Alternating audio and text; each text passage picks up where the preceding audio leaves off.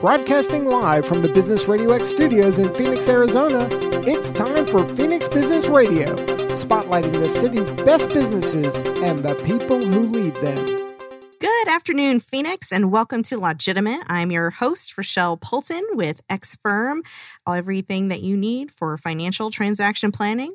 And I'm Mike Poulton, your co-host with Poulton & Naroyan PLLC. And today with us, we've got a fun topic, health insurance. We're going to cover the fun world of healthcare, health insurance, and everything related to that industry. And with us, we have a very awesome guest, Christine Castle, owner of Benefits by Design, a health insurance and employee benefits agency located in Tempe, Arizona. We're practically neighbors. My office is like up the street from yours. So, well, Christine, you are super impressive. Please introduce yourself to our listeners. Well, thank you very much, Rochelle and Mike, for having me on your show. I'm a native in Tempe, and yes, our offices are just down the street from each other. Love Tempe and would always want to be involved. We found each other through the Tempe Chamber and been very involved with the Chamber. It's been very successful for my business. What my company, Benefits by Design, does is I help employers find the perfect medical, dental, vision, life, dental, disability, all those employee benefit types, the perfect plan to keep their employees happy and also to help, provide culture for those companies, as well as a competitive price and benefits that everybody desires within the firm. And we don't only just stop there with finding that plan, we help service it. So mainly we work with small businesses, and we are like an extension of the HR department, which with those of us that have small businesses, we don't typically have an HR person until maybe we get about 30 employees. So we tend to be that until, you grow and you provide, you get an HR person, then we work directly with that. So we can help out your employees with anything from claims, benefits, questions on doctors, billing issues, and ongoing things throughout the year. And we've been in business 22 years, very active in the community, and really just love that as well because it also feeds my soul, and also it really helps to meet people that help your business grow along the way. I love it. I love it. Especially now, in the industry, in the world, the healthcare industry is such a hot topic. A lot of people are really concerned about what healthcare is going to look like in the future, what all the changes are going to be, if there are going to be any. And healthcare in general, I think the number one concern is cost. So yes. For, most people, if, they're self-employed, one of the biggest hurdles they see is unaffordable healthcare coverage. And that's what leads to employers offering group coverage and group benefit packages because it's substantially cheaper. Is that true? That is very true. And here in Arizona, we typically don't have that great of an individual market if you are self-employed or just working for a company that doesn't offer insurance. All the plans that are out there are HMO type plans. You're very restricted to the doctors that you go to and hospitals. Or else you can get some of these MedShare plans, which might not have as much thorough coverage as you would want. And they are more expensive, which, you find odd. But there are a few people that can get a subsidy on those plans if their income is of a lower level. But outside of that, your average worker would not be eligible for those subsidies. And that is where the group plans definitely, if you can put, just two people together in a company, your rates are typically going to be better and you'll have more selection of PPO plans, HSAs, lower deductibles. I remember when I was first starting our law firm, we did not have enough people involved to get a group plan, and this was when ACA was fairly new. And I went out looking for a plan that I could buy as private insurance to meet my needs. And I was a mostly healthy young person, but I had recently been dealing with a pretty serious kidney stone issue. So I thought there was a good chance I might have some real healthcare expenses coming up, and I wanted the best insurance I could get. Completely disappointing selection of plans. There was hardly anything I could buy that would actually cover my needs and really provide top quality, affordable care. It just wasn't available. Yeah, and affordable, I love how it's called the Affordable Care Act because anything about it, it's not affordable. Well, so as affordable as we would like. And you're definitely right. I think today we do have some more choices. Price is still a problem. And I honestly have to think that the smaller businesses are one that are hit harder. When you have a couple employees, you're just based on the age of those employees. They don't rate on health anymore, which is good. But really your rates, can be substantial until you get a lot of employees. That balances out with young people, older people. Then the rates tend to get a little bit better. But you have more selection now than you did when it first came out. So absolutely, you'd have better luck, I think, Mike, finding a plan. Perhaps so. Fortunately, now we don't need to because Rochelle and I have a group policy through her firm. She's got enough people on the books now that we're able to do that, and it really is good coverage. Yeah, that's great. Yeah, it's been great. So let's go back to vocabulary. You hear PPO, HSA, and all of the fun terminology. Let's just run through that real quick. What is an HMO policy? Okay, so HMO, yeah, and I've already used that and assumed everybody knew what that meant. HMO stands for Health Maintenance Organization. Between me and you, basically, the difference between a HMO and a PPO is you typically have to get referrals. And you have to stay in network with your plan. You cannot go to an outside provider. Let's say you wanted to go to Mayo Clinic for something serious and it wasn't on the plan. You just can't go. You'll have to pay 100% of it if you did go, unless it's an emergency. If it's an emergency, you can go out of network. So a PPO plan allows you to go in and out of network. You typically pay more if you go out of network, and you don't have to have a referral. So, which is nice. You're saving the time going to one doctor appointment directly to the specialist instead of going to your general practice doctor and get referred to a specialist. And it stands for Preferred Provider Organization. So typically, I'm not going to speak for everybody, but most of us like the PPOs. And the HMOs were a big deal back in the day. You had like zero copays, $10 copays, yeah, which isn't around anymore. And so people think they typically like the HMOs. And then I think people got spoiled wanting their own doctors. Now HMOs aren't even really that much of a savings. Yeah. And that's what you're seeing on the individual side. If you are a sole provider, that's all you can have in the marketplace is a HMO plan. POS is another one, which is point of service. It really is like a PPO. So don't even worry about that one. HSA, Health Savings Account, that's a really awesome one. If you know how to use it, it doesn't work for everybody. But as an employer, it's something that you can contribute money to a savings plan for your employees pre-tax, and your employee could also contribute money pre-tax. And if you ever leave that firm, if you are an employee, that money that you're putting into the savings account is yours to keep. But nowadays, premiums are so expensive. People definitely don't have a lot of money to put away, into an extra savings account to plan for that. So it really works when the employer possibly gives to the savings account, because not alone you have the savings account, but you also have the part that you have to pay for the premium, just like you would if it was a PPO or an HMO. Yeah, there's so many different healthcare options. I think one of the biggest problems that we see is dealing with health insurance and people not really understanding how to navigate that when they've got their card. You call, you make a doctor's appointment, and, they ask, what kind of insurance do you have? I don't know, United, Blue Cross. Okay, cool, we accept that. And you get there, and it's like, oh, just kidding. No, you're out of network. I think Rochelle's run into this problem, right? Or we all have. I think everyone has. I've probably just seen it maybe a couple hundred times in the last year or so. Dealing with health insurance from a consumer perspective, people want us to get involved in the health insurance disputes and claims. And unfortunately, there's no real arena for attorneys in health insurance disputes. It tends to just be all based on the consumer. So from someone who is trying to navigate the medical insurance side as a person, what do you think their best course of action could be? Do they call their agent? Do they call their broker? Who do they call? And all those are very good points. That is probably the most complicated thing about our system is how to actually use it correctly. So at most of your agents, which they should do, and if they're not, you definitely need to find another agent. But if you have a claim and you have something that you don't think is paid properly, then that agent should work with you directly with the insurance company. Because you can always call, let's just pick on United Healthcare. If you have a benefit summary, you don't understand the explanation of benefits on how a claim was paid, you can call them. And if they say, oh, well, it's just not covered, and then they stop at that. And you're always talking to someone different. And by the way, you've had to wait on hold an hour. Yeah, 20 minutes to talk to that particular person. You didn't get the answer you wanted. So we have our clients send their explanation of benefits or their bills directly to us. And we try to work with it and get as much information as we can. And then we share that back to the individual that's having the issue. But the first thing that I think people should do, which is so hard, is if you are having a planned surgery or anything, I know typically your doctors will be the ones saying, let's pick your anesthesiologist, here's the hospital. They make all the arrangements for you. Try as a consumer to get involved with that because, if you can make sure that facility is in network, that doctor's in network, of course.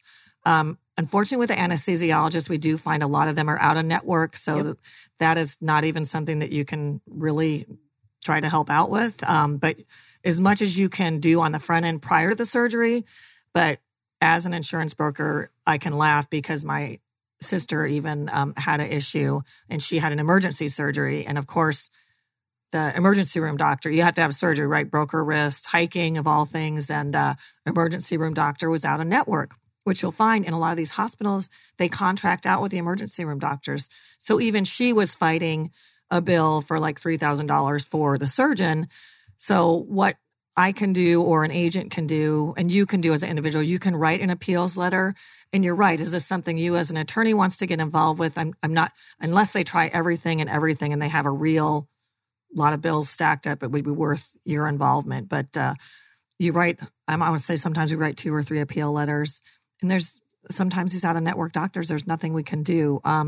Last year, the state of Arizona, the Department of Insurance got involved, and they do have an area, like if you've already gone through the appeals or you're not having luck, they can try to work with if it's out-of-network doctor claims. So that's the Arizona Department of Insurance that can also get involved. But between me and you, I'm not seeing that there's a lot of change or difference that happens there.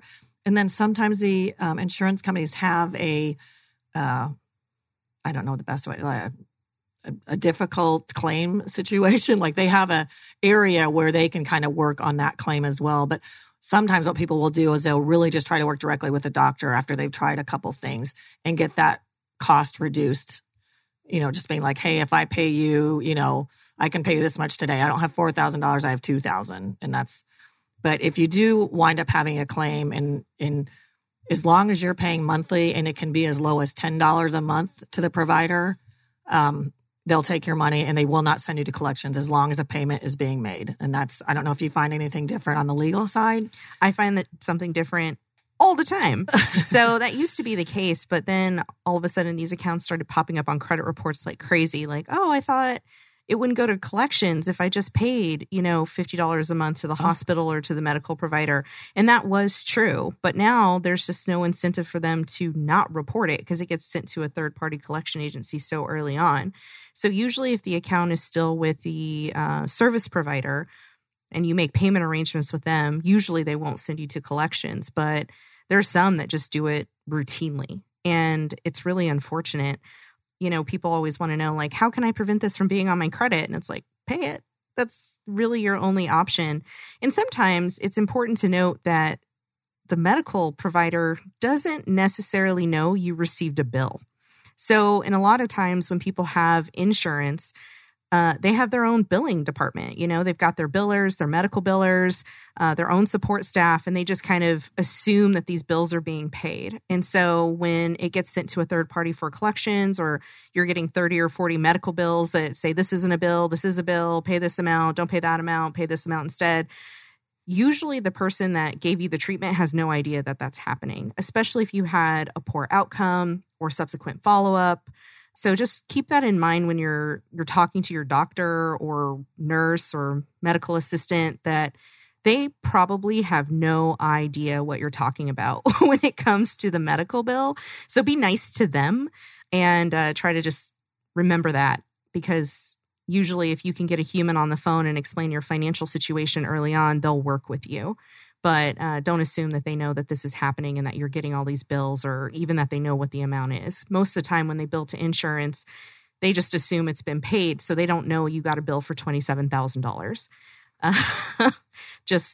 It's usually a sticker shock for them as well. So most of the times they will work with you if they're private companies, and sometimes they don't. And I'm going to agree with you, because I actually have some people and they just get frustrated when they see a bill. Let's say it's $27,000 and they won't do anything with it. And they think it's going to go away, and it doesn't. And I'm sure that's what you all deal with in your careers fighting those. But as much as you can get involved, the second that you get a bill, if you don't think it's right and you have somewhere to send it, either HR department or an agent that your company is working with, try to match that up with your explanation of benefits, which is from the insurance company, just to say, hey, did they even get it?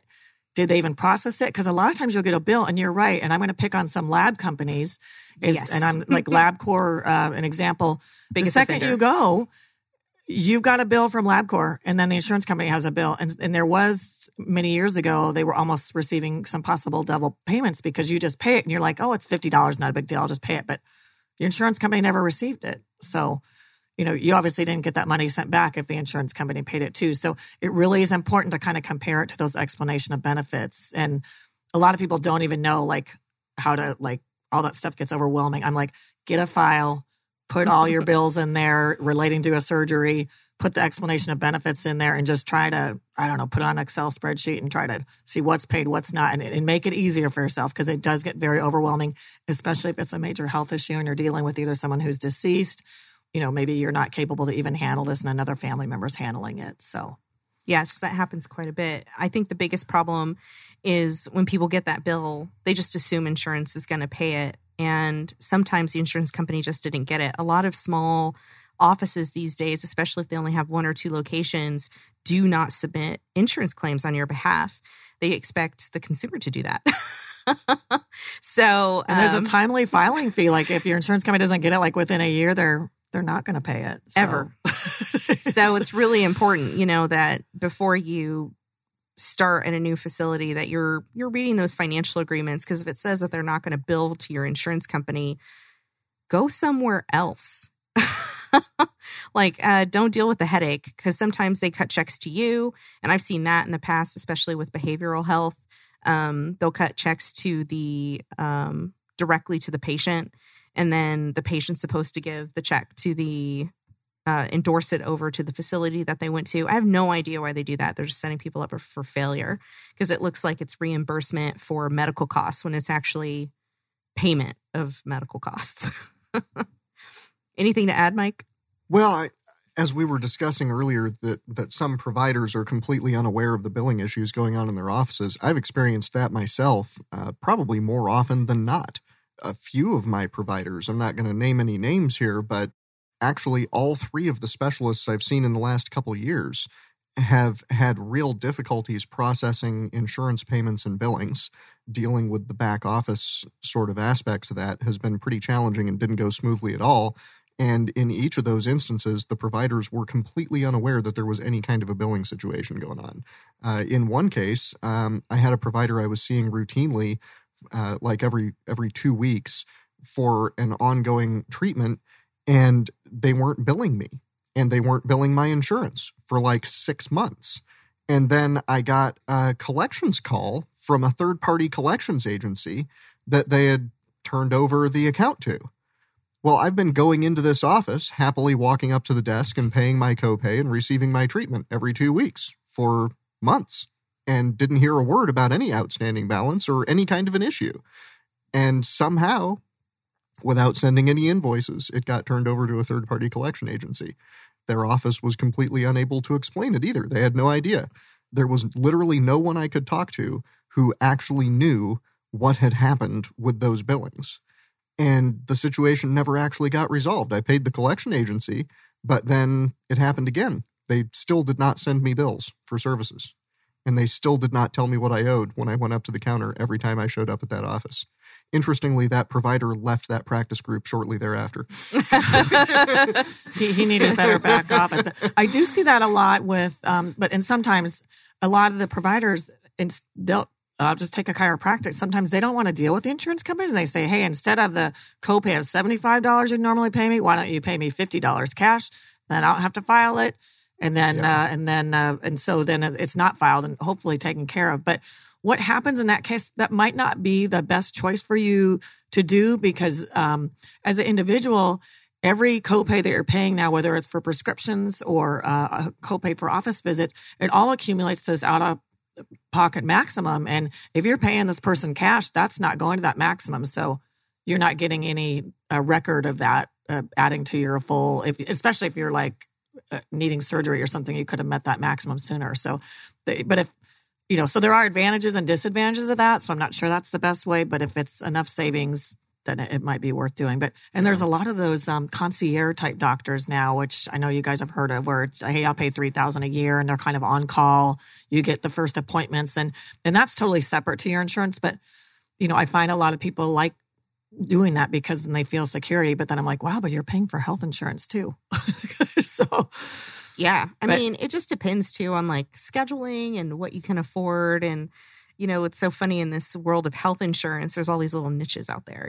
There's companies that do the concierge now. There's, everyone seems to have their own health plan. Like even if you go to urgent care, there's like a monthly subscription. So you get reduction on certain procedures that you do in office, but you're still paying health insurance and they still bill your insurance. And it's all kind of a mess right now. So for those of you who are wondering, what your options are for healthcare and health insurance, and is it really that bad? Yes, it's really that bad. It's kind of a mess.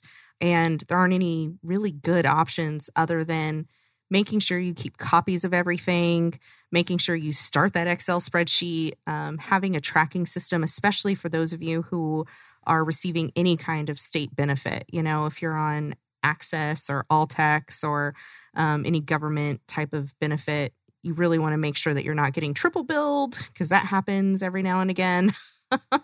It gets pretty complicated pretty quick. So if you're ever confused, there's tons and tons and tons of online resources for people trying to figure out their medical bills. And then, of course, you should always contact your insurance agent and see if they can provide you with any guidance. And then the one thing, a lot of those of you that have coverage, there's a lot of things on your plan that you might not know would be coverage. Like you might not know that, hey, telehealth is free. Like I can do a FaceTime with my doctor and I don't have to take my child if they've got pink eye, or a lot of these things are free. There's a lot of wellness benefits. Maybe you can earn HSA dollars, or you can get some deductible credit for. So really also when you do those annual meetings and someone like myself comes in, I know everybody falls asleep or, something better to do than listen about health insurance, but try to understand your benefits so you're making sure you're getting the most for what you're paying for. You're leaving money on the table if you're forgetting to file those claims. It's like with any supplemental insurance, a lot of people will pay for Aflac or any of those other companies, but then forget to file those claims. So they've been paying on them for years and years and years. And it's just automatically deducted from their paycheck every month, every paycheck. And it's like, when was the last time you filed a claim? Yeah, and a lot of those Aflac policies have wellness things. So if you have a cancer policy or any of the policies, if you're going to get your physical, which is free now on your health plans, Aflac will pay you like $50. So you make money by going to get a physical on some of those coverages. Yes.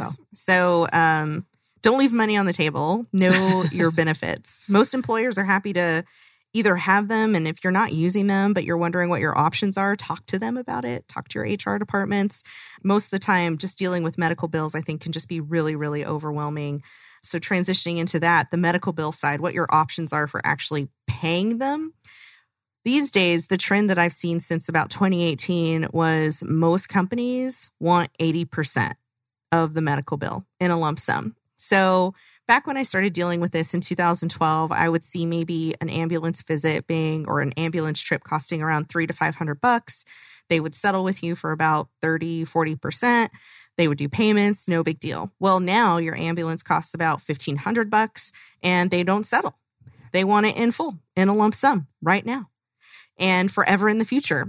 And last year was the first year I started to see lawsuits over medical collections. So accounts that had gone to third-party medical collections, they've started to sue. And in other states, it's become a much bigger issue because we already have a lot of default judgments in Arizona based on credit card debt, but we're going to see a lot more based on medical debt in the next couple of years. So if you have a lot of medical bills and you're kind of wondering what your options are and you're thinking about pennies on the dollar, that is not a thing. That's gone. You don't have a choice. Like these companies are just not willing to settle at all because they think everyone's made of money right now. So if you've got health insurance, it's probably costs about 10% of your income. And then you have your $6,000 deductible and then all of the stuff that you pay for that doesn't count towards your deductible. And then, of course, if you have something serious medically happen, you were already broke by the time you finish paying for the insurance for the year. So we're probably going to see a lot more medical bankruptcies. That's really the future of how all of this is going to culminate because people just don't have the funds. So if you're feeling the pinch and kind of wondering what your options are, talk to an attorney, see what kind of long-term planning you can do to sort of offset that liability. But realistically, you probably are looking at a medical bankruptcy if you've got more than $20,000 in medical collections, especially if they're going to sue you. So just keep that on the horizon. I know it's not the best news, but that's the state of affairs. I do have some clients that occasionally will ask and they'll say, I don't want to pay for health insurance. It doesn't cover anything anyways. And they get frustrated. But I'm like, okay, but it's for the what if, let something major happens. It could be like, you can't get in and out of the emergency room for less than $5,000 for a bee sting, anything. But let's say a major accident happens. You're probably $50,000, $100,000. 500,000 to $1 million. Yeah. More likely. Yes. And a lot of, yes. So, truly, even though you have a high deductible or those typically cap off if you have a health insurance policy, high deductible, high out-of-pocket max. Potentially, if it's in network, the most you could pay would be, at the highest level, like $8,150 for the entire year. That would be much better to be having to pay claims on than $500,000. Oh, if the question is, should I get health insurance since healthcare is already expensive? Yes, get health insurance. Of course you should get health insurance. It's way cheaper than paying for any of this stuff out of pocket. Going to the emergency room for someone who's not insured is not unusual to see a $9,000 bill come across my desk. When I see little kids, medical bills, it gets outrageous. $5,000-$6,000 for, Phoenix Children's Hospital, a couple thousand for an ambulance. And then you've got all the pediatric care, which is super specialized. And you're dealing with people who don't know you're getting all these bills. When it comes down to it, the provider just doesn't know. And if they did, they would work with you.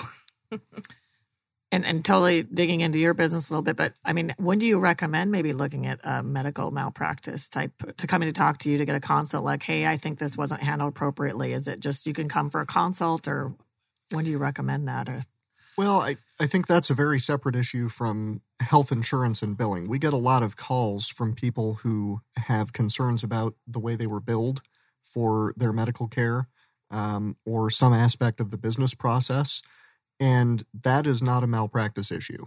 That is not something that a malpractice attorney will deal with. And as Rochelle mentioned earlier, there isn't really a clear role for attorneys in that process right now. And the reason for that tends to be that there just isn't enough at stake in most of these billing disputes for it to justify getting an attorney involved. And perhaps even more importantly, usually the insurance companies are correct. Whatever the situation is that involves a patient getting a huge and objectively unreasonable bill at the end of their treatment, usually that is in compliance with the terms of that policy. Usually it's because your insurance isn't very good. Maybe it's the best you can get, but the bottom line is there is no good way right now to absolutely ensure that you're not going to end up with a gigantic medical bill. Even if you have what qualifies these days as good insurance coverage, you can still end up owing a huge amount of money out of a medical situation. And there's nothing anybody can do about that because those are simply the terms of the policy. And the deal you made with the insurance company is that you owe a whole bunch of money for your medical care because the insurance isn't great. So under those circumstances, that's not a legal issue that either my firm or any other firm can really deal with if the billing was done correctly. Now, malpractice instead comes out of bad outcomes that are the result of a doctor's mistake. If someone has a medical issue and does not get successfully treated for it, perhaps it's not diagnosed properly, perhaps the surgery that's done to correct an issue turns out to have been completely off base, was misdiagnosed before surgery and did the wrong procedure, perhaps test results are misinterpreted. All kinds of things happen. Wrong medications given for a condition. The breadth of malpractice that can occur is very wide. But typically, unless it results in a serious injury or a death, it's not something that you would be able to pursue. And the reason for that is that it's very complicated and expensive to sue doctors and hospitals. And the reason that it's complicated and expensive is because they are specially protected by law specifically to make it difficult to sue them for their mistakes. Whereas you can go out and sue anybody else, those of us here in the studio, the owners of this building, anybody, you can sue for a broad variety of negligent acts. If you say that they hurt you because they did something that was careless, stupid, poorly advised, whatever it may be, you can sue that person for negligence. And if you prove your case to a jury, you can collect money from them for the injuries that they caused to you. Not really with doctors and hospitals. Doctors and hospitals get special protection so that in order to sue them, you have to get other doctors who are exactly the same kind of doctor with exactly the same qualifications to say that they made one very specific mistake that only a doctor can make, and that because of that mistake, you were specifically severely injured as a result. And because of all the special evidence you've got to bring and the special procedures you have to use for these cases, if you don't have more than about $500,000 in clearly provable damages, and that is a serious, permanent, life-altering injury, it's probably not going to be cost-effective to sue your doctor or hospital. So those are the kinds of cases we end up looking for, and what we find is that, on the whole, most people who have been injured by bad healthcare cannot sue over it.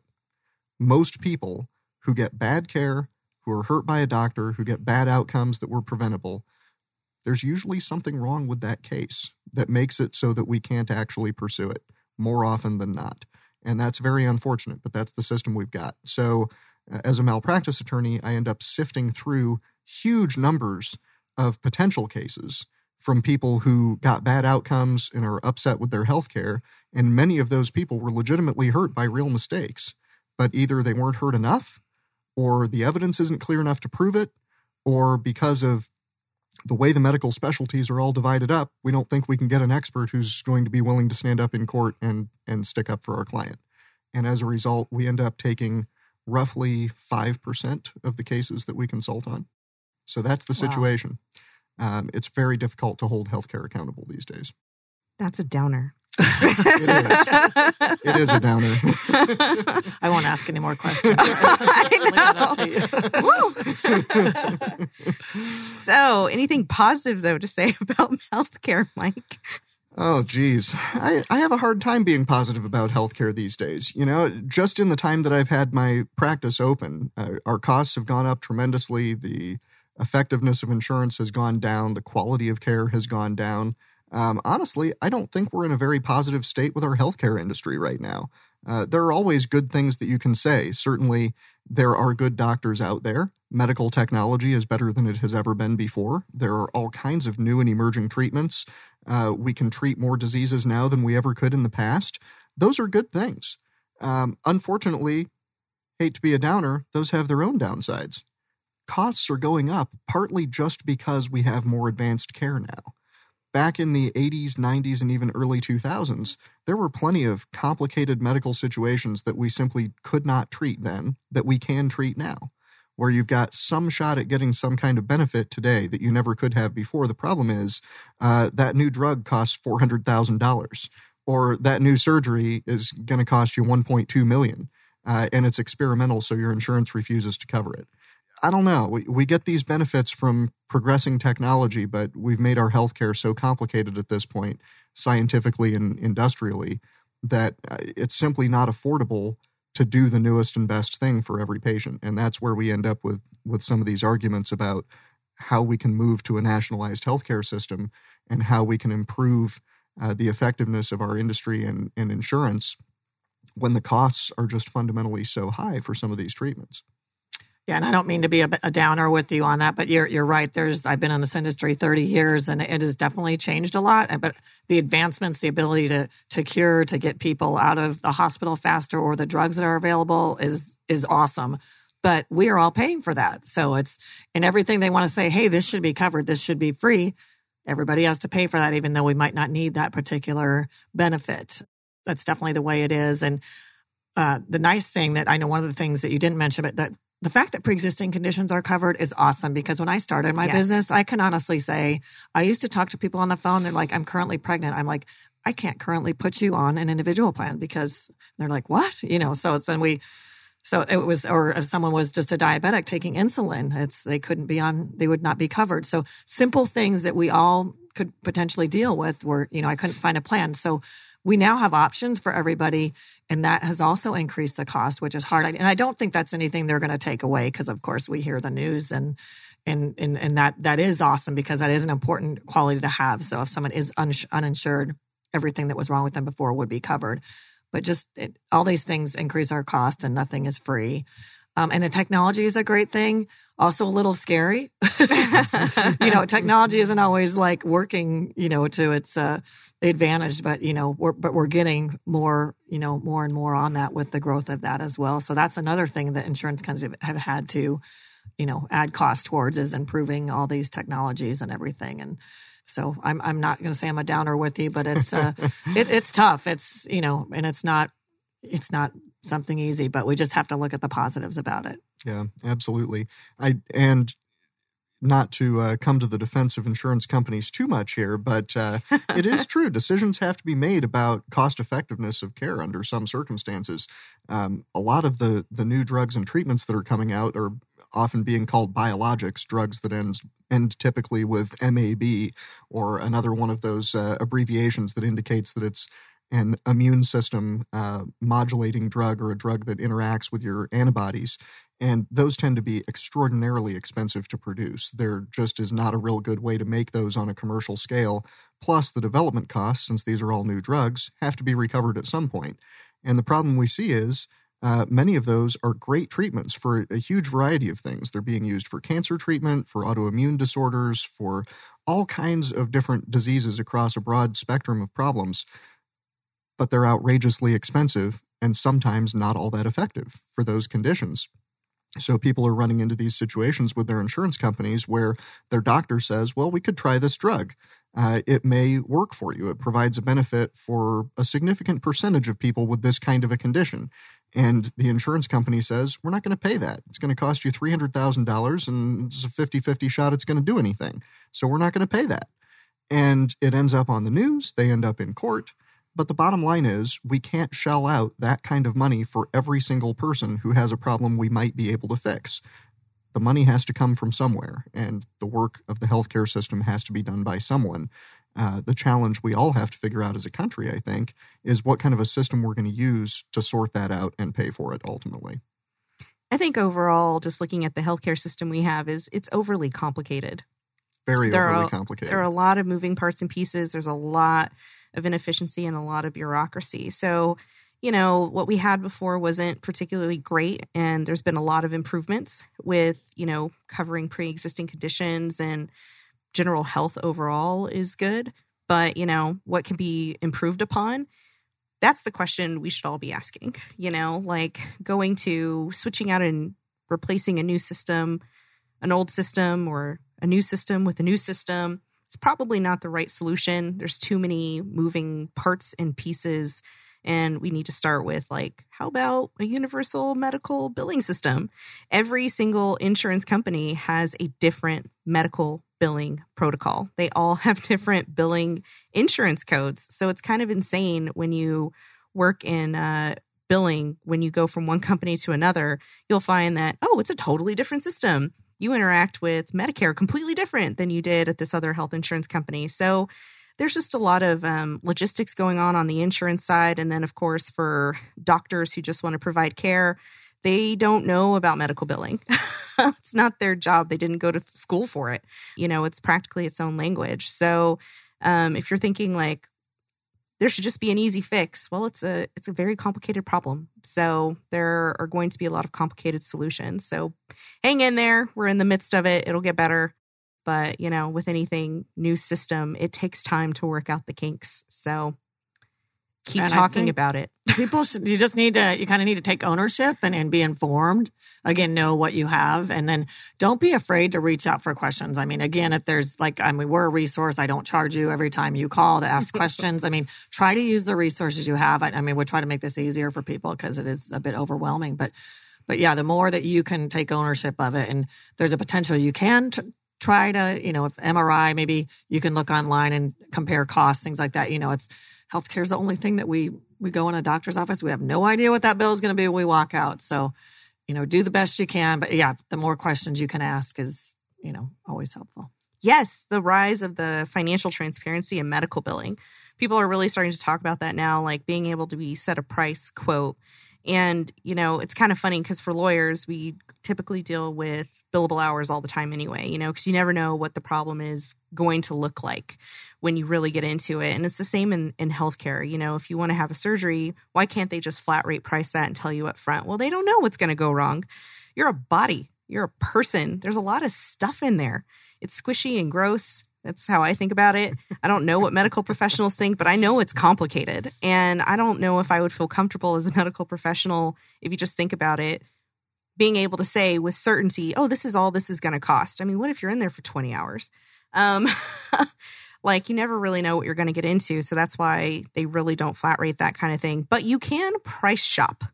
So, if you're an individual and you're looking at doing a surgery, you're not really obligated to stay at the facility that you're planning on doing your surgery. You can shop around. You can find other physicians that are in network. You can get second opinions. Yes, you're going to pay more money for it, but in the long run, you're going to save money because you're being a really, really great consumer. Education is key. Educate yourself. Find out what your options are and don't just go with what your doctor says. Trust them, but get a second opinion. Big fan of second opinions over here, especially for anything complicated. If you've got some kind of a mysterious health issue that you haven't really been able to figure out, and especially if your doctors haven't really been able to figure it out, go run that by somebody else. Just because your family doctor thinks they figured it out and you've started some kind of a treatment or scheduled some kind of a procedure does not mean they got it right. A lot of this stuff is more wishy-washy than you would think it is. A lot of it is a whole lot less determinate than the healthcare system leads you to believe. It's an interesting statistic that I think it's around 9% of the population, if I'm recalling this correctly, about 9% of the population has some type of a disease or condition that's classified as a rare disease or condition. In other words, something that is uncommon enough that there isn't a lot of research on it and it's not common knowledge within the healthcare profession, and perhaps there's not a clear route to diagnosis or treatment of that condition. Well, why does 9% of the population have a rare disease? How can that many people have them? Because there are so many rare diseases to choose from. The chances of having any given one might be 1 in a million. But if there are a million different diseases to choose from, then chances are you've got one of those, right? So if you've got mysterious, unexplained symptoms, you may need to doctor shop some before you get that figured out. And the reason I'm bringing this up is many of the people who contact us regarding a potential malpractice claim are upset with a doctor for not diagnosing their uncommon condition despite repeated visits over many years and a whole bunch of tests. And they say, look, my family doctor really screwed this up. I've been suffering with this disease for 10 years. I've been going to him and complaining, and he's tried all these tests and put me on these vitamins and gave me these shots, and none of it worked. And now I moved, and my new doctor says it's this weird disease that I had never heard of, and he put me on this one pill, and I'm fine now. So why did I have to suffer with this for a decade? The answer to that question is you had to suffer with it for a decade because you didn't doctor shop in the first place. If you'd been going around town getting a few other opinions on this, perhaps it would have been resolved sooner. But that's not malpractice. You can't expect every doctor to identify every odd condition. It takes a team to identify some of this stuff. And it would help an awful lot more people if, rather than just taking one professional's opinion for it and sticking with them, they would go out there and get a variety of opinions. See what the whole town has to say about your weird problems. Or two people. Two people is fine. Exactly. Although in your particular case, it took more than two. Yes. We had to shop around quite a bit for you. And we're still not really sure. Still not 100% sure. Yeah, so I feel you on the confusion of what's wrong with me. Any of you who are maybe wondering that. I don't know what's wrong with me, but I'll figure it out eventually, or I won't. It'll be fine. Just rolling with it. Yeah, and I think the same thing goes, and I'm going to pick on, like my parents believed everything a doctor would say and just assumed. So if you take this drug, you do this, everything they said. I'm saying, when I started going to appointments with them, I was like, wait, oh my gosh, what's happening here? But, absolutely. You don't have to necessarily take that prescription. You do definitely need to maybe research, see a naturopathic doctor, or some other experts that maybe there's ways to do things without having to take a prescription. So really it is up to you. I wouldn't always assume everything, and get that second opinion. I totally agree. Also, Google your health issues and learn about them. Now, you may hear some people saying things like, don't confuse your Googling with my medical degree. Or my law degree. Exactly. Well, sure. Don't believe that you're smarter than all of the doctors in town just because you know how to use the internet, but you do know how to use the internet, so use it. Learn about your medical conditions. Doctors would far prefer to deal with informed patients who know which signs and symptoms are relevant, what conditions are likely, especially if you've got something kind of weird and the doctors are having a hard time. Help them out. Do your own research. Keep journals. Learn about the medications you're taking. Learn about your disease processes. Informed patients do better in the long run and communicate more effectively with their healthcare team. Let me clarify. Do not self-diagnose. Not finally, but, taking a few stabs at it and coming up with some possibilities can be helpful. Just don't go overboard with it. Don't assign yourself all of the weird diseases in the universe just because you've got a few of the symptoms. You got to be rational about it. But if you're going to the doctor for some kind of a problem, you should probably have a general idea of what the most likely issues are going in there. We have the technology now to make that pretty easy. Yeah, I don't disagree with what you said, but at the same time, I don't completely agree. Just don't freak yourself out too much. and make sure you respect what the doctor's saying. And yes, you're not a doctor. Absolutely. Unless you are a doctor Googling your own stuff. Good for you. But if you're not a doctor, do not mistake WebMD for a medical degree. But it is helpful. It's full of useful information. Fun fact, your doctor Googled that stuff too. It's true. They use the same internet we do. And we're attorneys. We use Google all the time. Oh, yeah. That's like my first rule of thumb. When someone asks me a complicated legal question, it's like, I'm going to answer this for you, but first I want you to Google it. It's usually not on there, but, I'm just showing off at that point. All right. So do's and don'ts of medical malpractice claims. So, Mike, when someone has or suspects that they have a medical malpractice claim, I know a lot of people don't understand that talking to an attorney doesn't cost them anything if they are concerned about a medical malpractice issue. That is exactly right. Medical malpractice litigation, just like car accident litigation and most other kinds of personal injury, is done on a contingent fee basis. In almost every single case. So if you have a serious injury caused by the healthcare system, an attorney will front the money to run your case and front the money to pay their associates and pay themselves to go through the process. And you will not pay that out of pocket. They will instead take a percentage of the total amount that you obtain as their payment. And in medical malpractice, in Phoenix, typically that's 40%. That seems like an awful lot. It is an awful lot. That's because it's a huge amount of work to do these cases. We spend hundreds of thousands of dollars on them and huge amounts of attorney time, both ourselves as partners and also our associates whose salaries we have to pay throughout that entire process. And it typically takes an absolute minimum of 2 years and typically more like 3 to 5. So these are long-term major commitments, and we view each and every case as a substantial investment. It's a partnership between us and our client.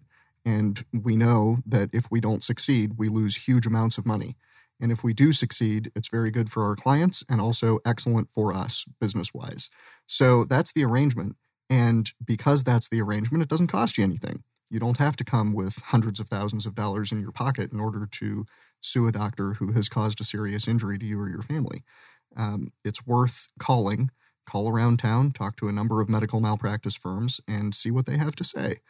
Now, sometimes they will ask you to front some money to obtain medical records or an expert review of the case early on.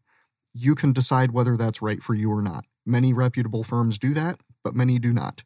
Our firm does not charge clients for review because it's our feeling that if it's a case where we're not comfortable enough spending the several $1,000s up front to evaluate it, then it's not a case for us. We need to be very confident in it going in and remain very confident throughout it that it's going to be a good investment for us. So we choose to put that money in.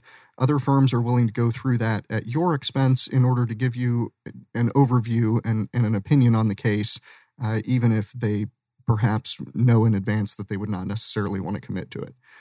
You can decide if that's something that you're interested in doing. Things not to do if you think you may have a medical malpractice claim. Don't get into some kind of a negotiation with the risk management department at the hospital. They're not your friends.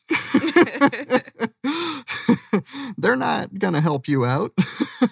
Their entire job is explained right there in the name of their department. They manage risk for the hospital. You're a risk to the hospital.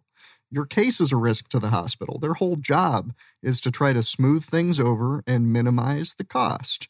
So they will do everything they can to build defenses early on and obtain all the information that they think they may be able to use against you later to minimize the amount of your damages, to explain away the problems that you're having as being caused by some other medical condition. Whatever information you give them, they may end up using against you. I have never once heard of a person obtaining a favorable settlement to a medical malpractice claim simply by personally negotiating it with the hospital. Not once. As far as I know, it has not happened. In our experience, because of the dynamics of insurance and reporting of malpractice judgments and settlements for physicians, these cases take a long time, and you have to go through most of the litigation process before anyone will settle with you on terms that are favorable. They make you spend the time and the money before they will write the check because they know that all they have to do is stonewall you for a long time, and there's a good chance you will just drop out and their problem goes away. So you got to hang in there, and it takes a good medical malpractice attorney law firm to keep you in that fight long enough to get where you need to be.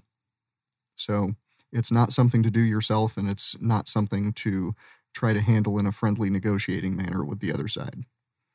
I think the other thing to remember is these things have a limitation on how long you can pursue these claims. So it's really important that if you do feel you are injured or know someone who is injured, that you don't wait to talk to an attorney.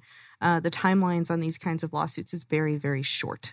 2 years in Arizona is the statute of limitations, and that 2-year clock starts running on the day that you knew or should have known that you might have a medical malpractice claim. It's basically the first day that you could have filed that lawsuit. If you had all the perfect information lined up, that's the day that clock starts ticking. Now, even worse, if the negligent party is at Banner University Medical Center or the county hospital or any of the other government-operated facilities in Arizona, you must file a notice of claim before you can sue. And that notice of claim has to be submitted within 180 days of when the cause of action accrues or when the negligence occurs. Now, that's getting pretty short. That's short enough 6 months. That you may not even have all the facts in place yet. You may not even have records. You may not even know you're injured.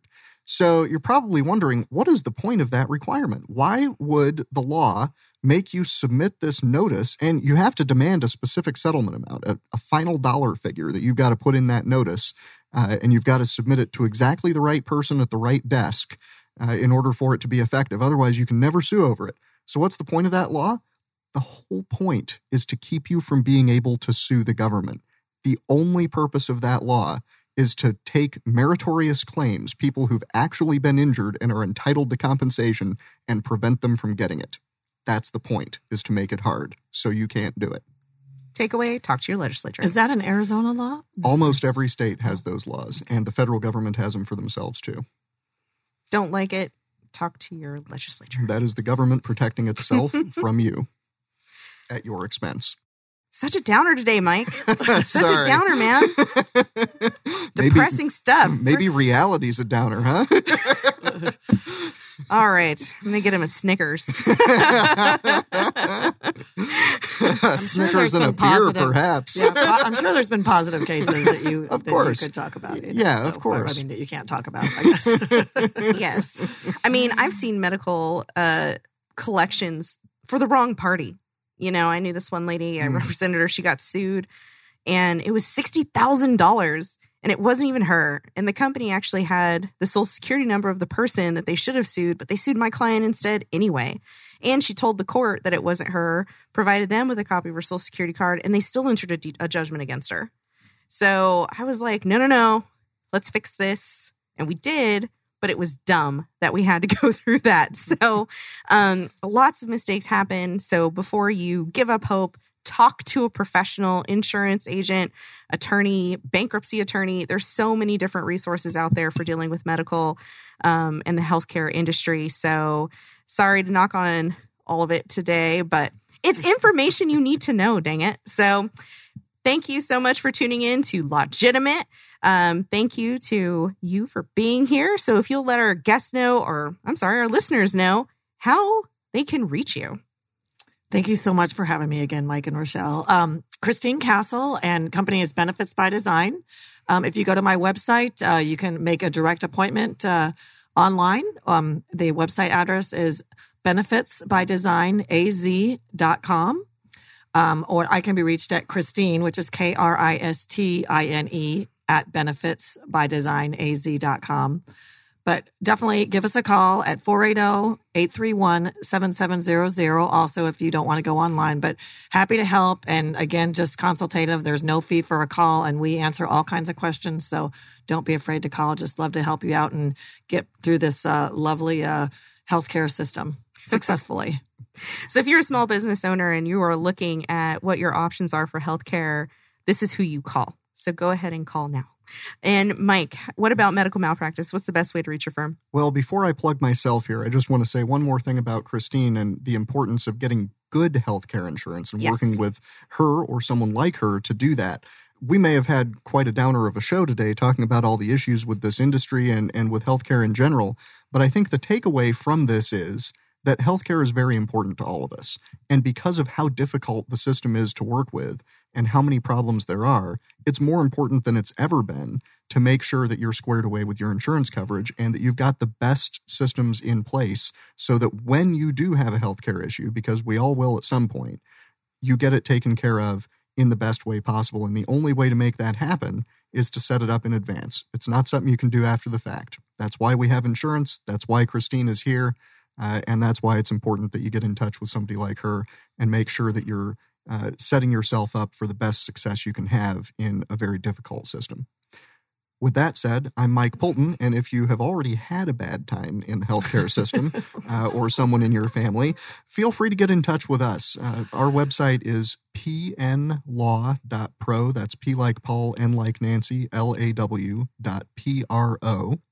And you can also give us a call at 602-427-5613. That's 602-427-5613. We'll talk to you about your problem in the healthcare system and see if it is the type of thing that our firm can help you out with. And if not, maybe give you a little bit of advice on where to go next.